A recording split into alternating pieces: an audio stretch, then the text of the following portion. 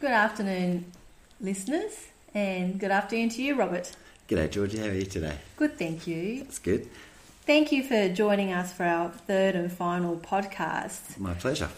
And with our interview with Robert Lee Johnston, the author of Tribute. So I'm here today for the next 20 minutes or so to get the most out of you, bleed you dry, Okay. get as much information as we can about this book. So we've really talked about you and who you are and your writing style and the kids and the characters. Mm-hmm. So today I really wanted to get into the themes of the book a little bit more. Okay. So humour, I found that was really quite an important part of the book. Definitely. I tried really hard to keep it funny. I tried to use Australian quotes as much as I could there that I'd collected in my life. And it seems to have gone across okay to cover such a heavy topic. I tried to use humour there to lighten it a little. Yes, and indeed you did. And Georgie last week, he put a bit of humour into our interview as well with his flatulence. Added a little atmosphere for us. A lot of heavy atmosphere. Yeah. I hope he didn't feed him any power this morning. No, he's away from us at the moment. So I found one of the characters which really made me laugh was Blowjob Bob. Blowjob Bob, okay. That's a great name, by the way. Thank you. How'd you come up with that name? Well, that was just something I came up with in my head for him. And he is funny in the sense that he's sort of someone that nearly every Australian person has heard about or met once in their life. You know, he's afraid of clothes. He's not afraid of being naked, so he never wears clothes. And he's the dude that's running through the pub naked at closing time, making everyone laugh, and just doesn't have that shame bone that some of us are born with. So, he was fun to play with and fun to get a laugh out of, and resembles a few people at their peaks or lows of their life, if you like, in my life.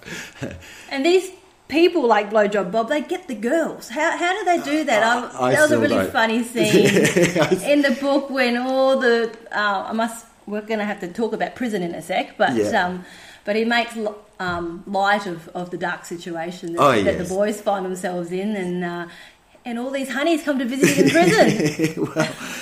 Well, I never know how that works, so I was never as lucky as him. But the most pretty women sometimes are with the most battered men. You see them with these guys who just don't fit the bill sometimes, but that's the beauty of it, because everyone's attracted to something different in everybody. So hopefully in every one of these characters there's a little bit of something that reminds them of someone or somebody they've heard of. And the laugh doesn't stop. It goes throughout the whole book. Started last week, we talked about Deirdre and Sid and the smells. Yeah. And then we've got the kids, written up in the local rag from Sarge for being dickheads of the month. Yeah. So that's a pretty funny part too. I think a lot of city people probably wouldn't recognise that. That's a very small town trait. And not every small town has that article in their newspaper, but some do. And they're quite quirky little towns, and even the coppers in those towns were good blokes back then. We'd see them in the pub drinking, and they'd always have a joke to tell or point at someone and laugh. So in a small town you not only had the newspaper telling everyone who you are and what you've done, but you also had the local pub sort of joining in on board as well, and that always made for fun comebacks and some of the funniest stuff you ever hear in your life in a pub. A few people have a few beers and then it all just comes flowing out. And that's a good punishment too, instead of just giving someone a fine or putting them in jail. It gets the whole town to laugh at them. Well, and from personal experience, I know that when the police officer gave me a warning and a kick in the backside, it meant more than fining me $300 for something or other. And that's getting lost on police nowadays too, and, understandably with all the paperwork. They were different police officers back then, they were very much part of the town. Now they seem to be a little bit more part of their own group. So correct me if I'm wrong, in this scene or in this article, the kids find a blue beacon that's very similar to a police car's. Oh, yes. And they put it on the roof of their car and drive around town. Imitating a police officer. Yeah. and this is the thing with this book. You know, it is adults only. It's not what you want your kids to hear, because it's what you would overhear in a pub, 3 or 4 blokes yarning about and talking about. So no, it's not something that you teach your children to do. No, and you don't take your kids to the pub to overhear these yarns. You go there to hear them for yourself, and sometimes you can't help but overhear them. You know, the bloke telling the story might be pretty loud, but I think that's the beauty of this book. It's almost like you're hearing something you're not really should be hearing, but at the same time, when you hear it, you want to hear more. Of course. And you know, the impact that has on each of these characters is great. They've all got a little bit interesting about them and something relatable, and that really helps in sort of keeping the reader interested going through the book. As I said, the laughs just don't stop until you get to the end. There's a glossary. There's a glossary of Australian terms. So we'll take us through one of your favourites in the book. Oh, well, there's so many. The glossary, I had test readers from all over the world. So when I sent them work, they'd all write back to me going, oh, you know, it's great so far and that, but I don't understand what the hell you're talking about here or there. So I started out writing the glossary just for them, because, you know, and the wonderful thing was with my German, Dutch and American and Canadian readers, and I could go on, they found that the story was ultimately Australian, yes, but very, very universal. And so the themes in there, they laughed at just as much as we laughed at. And maybe they had to go to the glossary first to look up what it all meant, but they got it in the end. And this was a very potent idea in my head during writing, because I did want the humour to really shine through to every sort of English-speaking nation.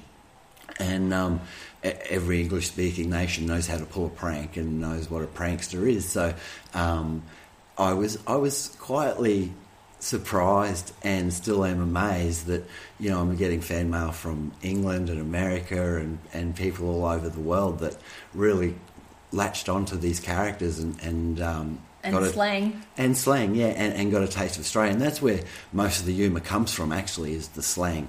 And yeah, but nah, but yeah. Yeah, but nah, but yeah. And that means yes, right? That's right. Or does it mean no? Yeah, and that stuff is gold if you can find the perfect spot to put it.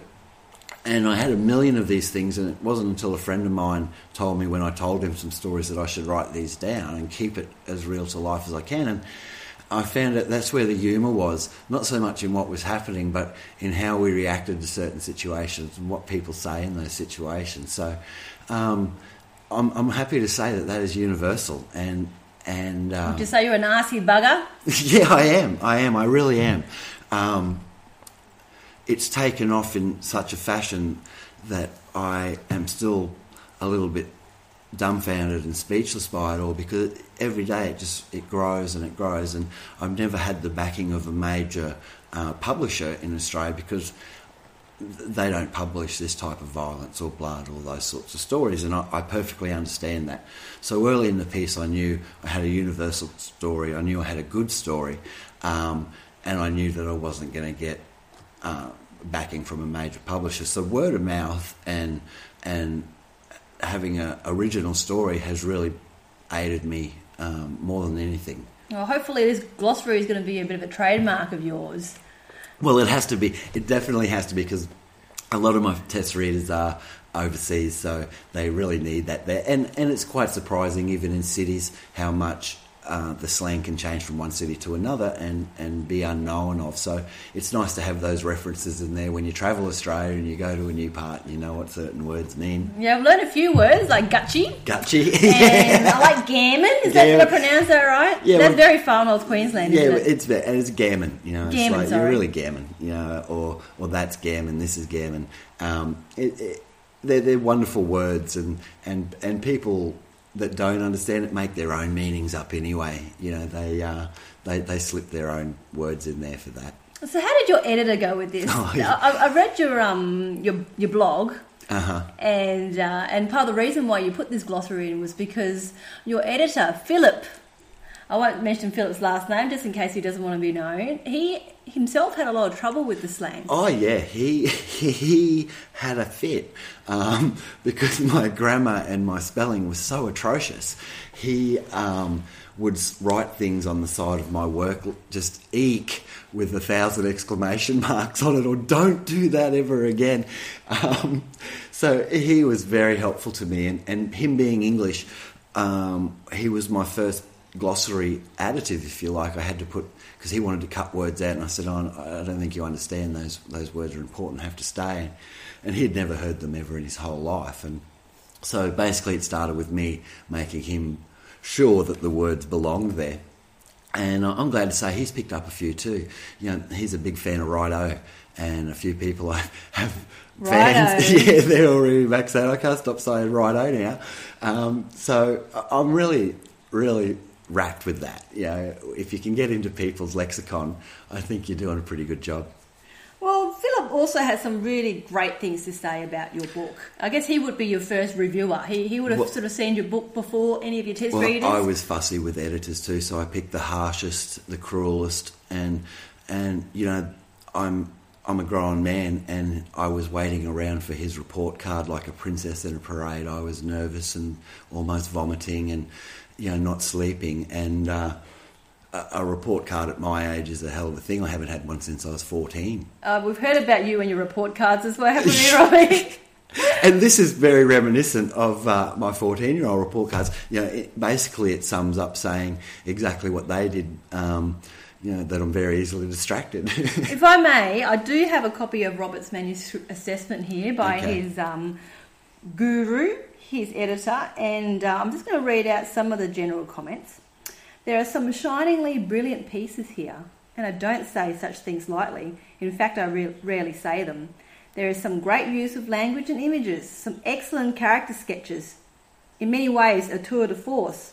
At the same time, some of the grammar is excruciatingly bad, and the colloquial, almost phonetic writing style is difficult to understand at times. So yeah, he really shined a light on what I could get away with and what I couldn't.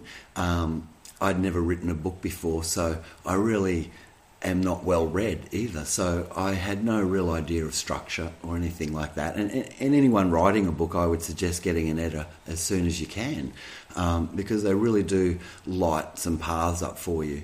And he could be cruel and kind at the same time. That was wonderful what he wrote to me, and that was my very first report from him. So I knew I was onto something if I could please him. He's very fussy with what he likes and what he doesn't.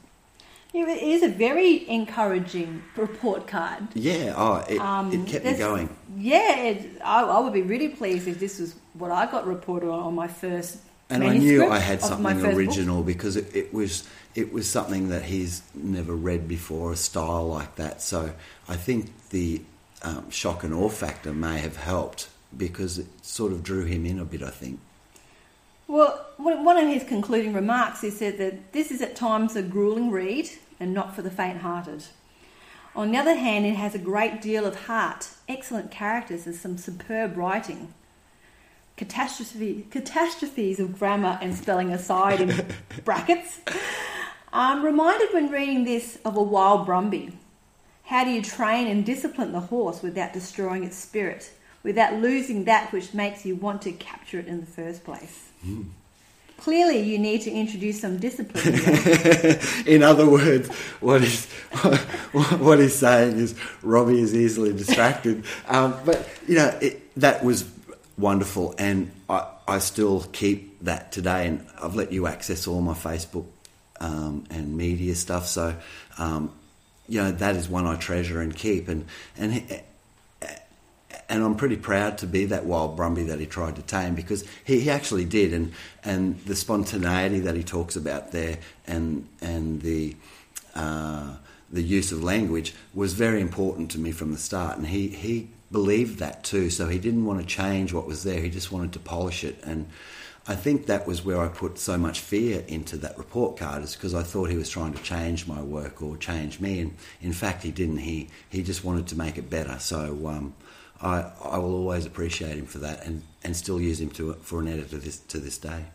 And polish it he did, because it sounds like when you first started writing, it was written in first person, which I know I've heard is actually the most difficult to write from. Yeah, and that's why this book took me 10 years to write, because at first I did do it in the first person, and it was still great in my mind, but it just lacked a little something, and I didn't want to put anything out there mediocre, and I didn't want to put anything out there that could have been done better.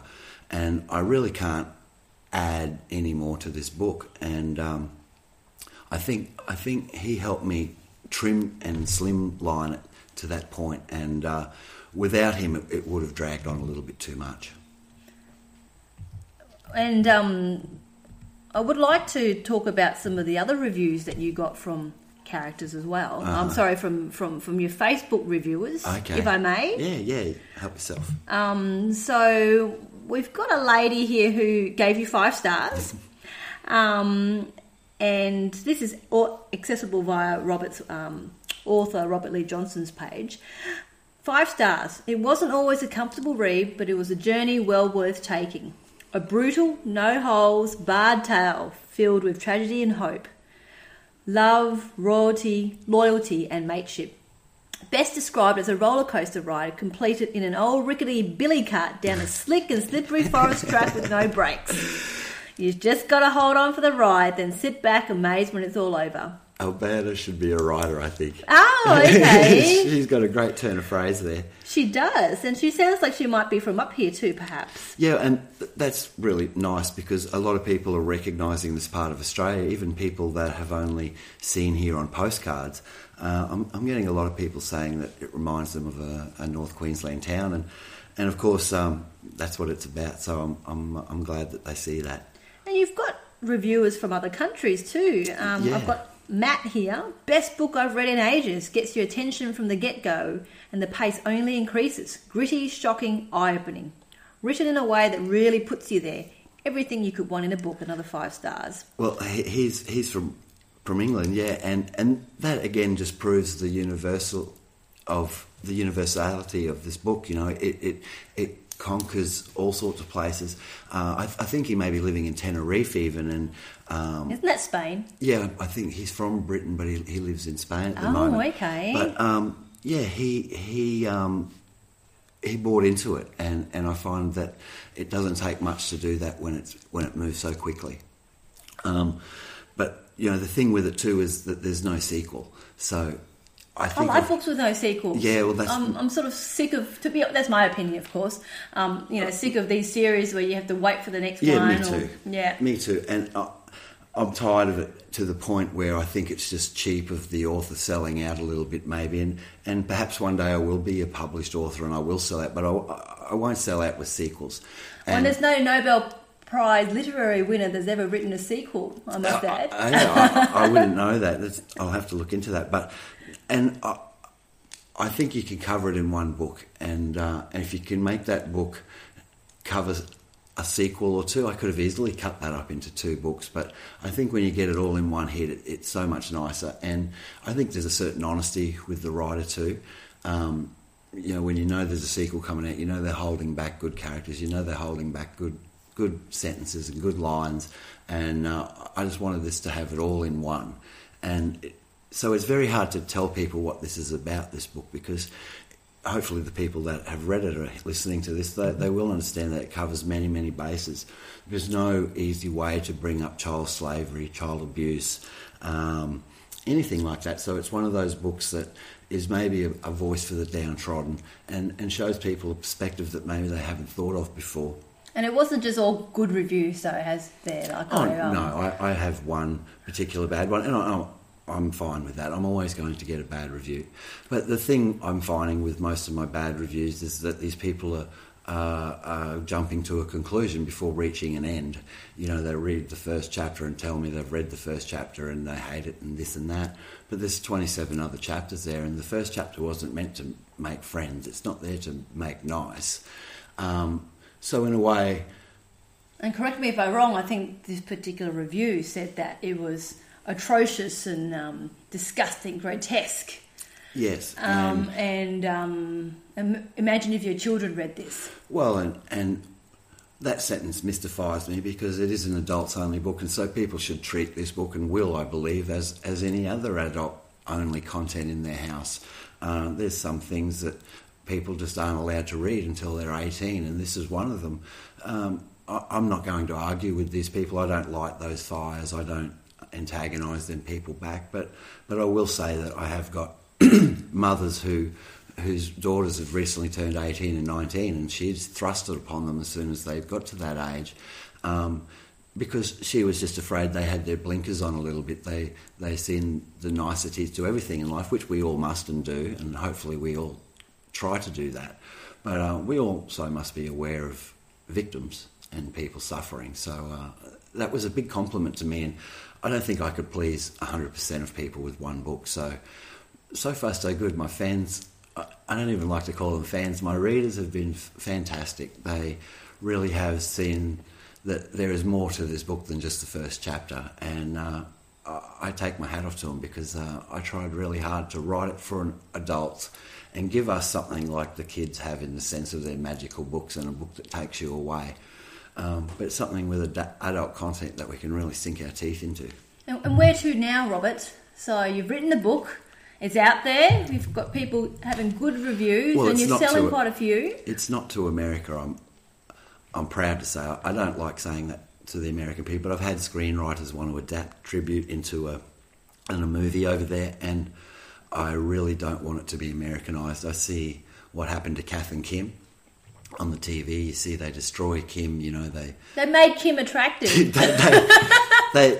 They have a wonderful sense of humour, Americans, and hopefully I can tap into that with the book. But when they try to adapt anything Australian, they miss the dryness and they miss the essence of the dry, tasteless sense of humour that we have. And anybody putting their hands on my work and turning it into something like Kath and Kim's American version is a stuff of nightmares for me.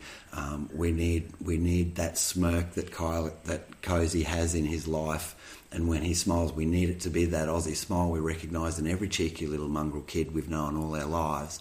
And just that alone, I don't know if they could capture it quite as well as one of us. And I'm proud that it's an Australian book, and I really want to keep it in Australia. So, if someone like Nick Cave or someone puts his hands up, I love his movie making prowess, I would bend over backwards to make that movie with him and let him do what he wants with it.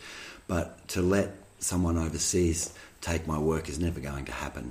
That's just not part of the plan. I can see that on the cinema, so good luck to you on that. Thank you. Can I put my hand up for to have a role in your movie, perhaps? Just one of the extras. We could be at the background in the pub or something like that. Yeah, that's right. I think I could do that. But I have got another book coming out, and it's in no way attached to Tribute whatsoever. So it's based on the humorous side of that people are responding to in Tribute. I thought I'll try write a comedy. And so this is my attempt at something quite comedic and something that just makes you smile all the way through. There's still a little Robert Lee Johnson in there as far as... Is there a glossary? There will have to be a glossary, I'm afraid. There's still a few things in there. But it's another great Aussie yarn. And it's called Lucifer on Leave, isn't it? Lucifer on Leave, yeah. So I'm hoping people can, see another side to my style of writing and still enjoy my style of writing. And so I've got the blurb for Lucifer on Leave, if I may. Read it out. It's coming out tomorrow, so you're more than welcome to read it out. It's got here, read in a cinema voice. I'll try my best cinema voice. A deal has been struck. No, that shouldn't be there. I mustn't have erased that first sentence. That shouldn't be there. I'll just do it in my normal voice. Is this on the Facebook page? I think it was. Yeah, okay. I think I'll just do it in my voice. Okay. A deal has been struck. The 21st century has a visitor. He visits Earth for 1 year each century. On arrival, he is stripped of his power. The devil is one of us, among us, living down under. Lucifer is on leave and is here in Australia. That's almost like a poem. It is. And it's a wonderful little twist on something that's been so cliched so many times. And so I've made this very Australian, and he turns up in Cairns. So he hasn't been to Earth for a century, and things have changed a little bit since he was here last, and he's never been to Australia before. So there's a massive learning curve there. And of course, all these books that give the devil powers and the women love him. Oh yeah, how many things have you seen with the devil in it? And there's 50 gorgeous women throwing themselves at him, and he heals instantly, and he controls this and that. Well, I've just made it so there's a deal where he has nothing, and he's no better than the next man, and he has to keep secrets, and he has to feel things. And Robert's allowed me to be one of his test readers, so I won't give you my review online or on air, but I just want to quote one of the things from it about the devil being quite mediocre. He looks down his pants and goes, average. Very average. Yeah. So you didn't give the devil a big huge appendage. No, and it's hard to give that life out of context, but yeah, every time he comes here he gets a new human vessel, and the first thing he does is usually check his appendage, and this one's not so great. But he meets a good Aussie bloke, and he's a good Aussie teenage kid. Hello, turkeys. Just got his 18. He's just got his license, and so there's a bit of adventure in there for them, and a bit of fun, and perhaps a different way to look at this subject and a few other subjects, without necessarily shining an X-ray light on them. Absolutely. So how are you going to publicise both these books? Well, I'm still unknown. So Tribute, I'm just about to do a book launch now around Australia.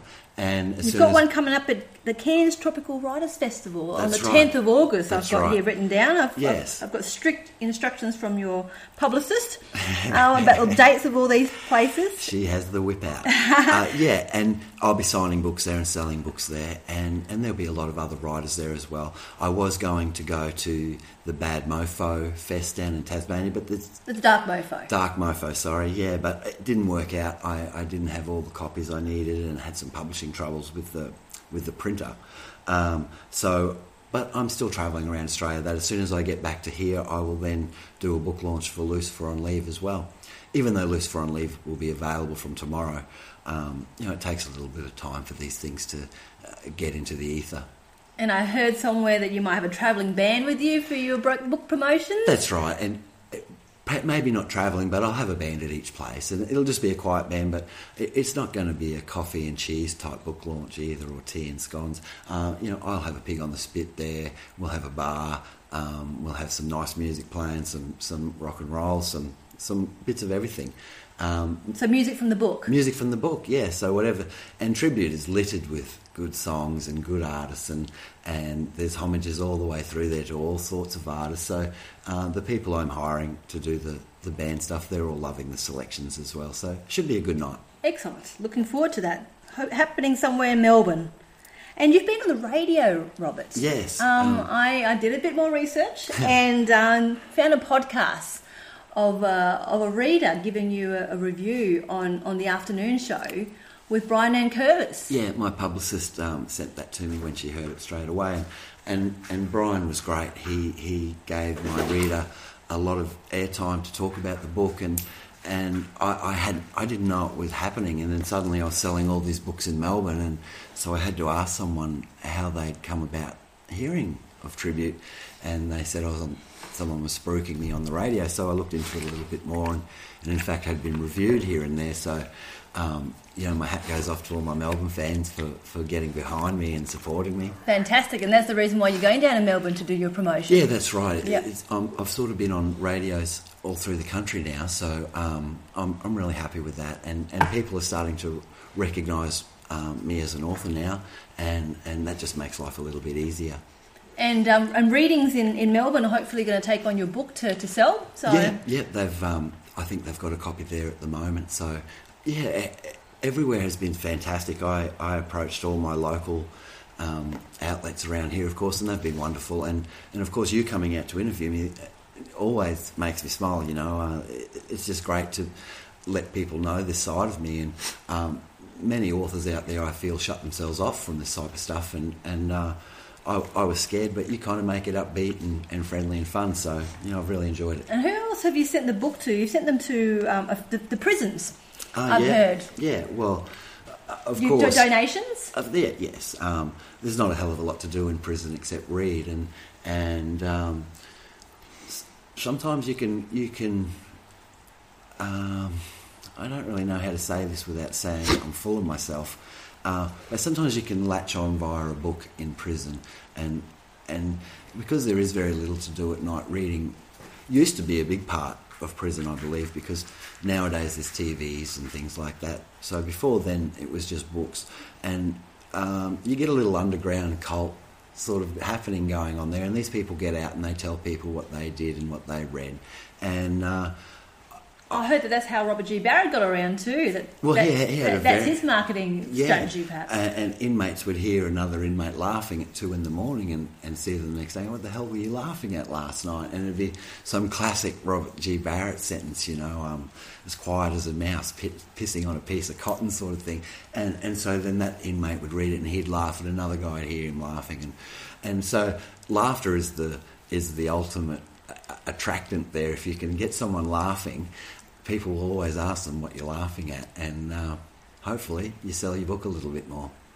Well, good luck with everything, Robert. Thank you. You've sent them to ABC Radio, you've sent copies to the Mona Library, so that's a museum of old and new arts in Hobart. That's right. So you're trying to capture that dark market, are you? The people who are really into a bit of alternative entertainment. Well, and that's why I haven't got a mainstream publisher, because this is not Driving Miss Daisy or The Next Girl on the Train or some Red Dragon. This is something for adults only, and something for not every adult. So putting a twist on something so pretty. I read lots of books about North Queensland, and it is a pretty place and a wonderful place, but I've tried to put a sinister side to it, as Stephen King has done to some towns and his little fictional towns. And I think the forest and the jungle, the rivers and rainforests, the rapids, I think all that intensity helps add to the sinister side of that, of that side of that. Not many people have looked at and explored. So I'm kind of really proud to be the first person to, add a bit of an underside or an underbelly to the area in far north Queensland. Yes, and I'm interested to hear of Lucifer's adventures. Yes. In far north Queensland too. I'm always around if you want to do more interviews. Oh, you're trying to create more work for me, are you, Robert? Well, I like interviews with you. You're fun. So, I was scared the first time, but now I like talking to you. You're easy going, so it's fun. Well, I look forward to it. I'll have to get back to you on that. No worries. Thank you so much for your time, Robert. My pleasure. It's been fun the last 3 episodes. I've really enjoyed it. And hopefully more to come. And thank you again for inviting me to your lovely home and hanging out with your beautiful animals and your dogs. It's been my pleasure. I've had a blast. Good afternoon to you. Thank you. Bye-bye.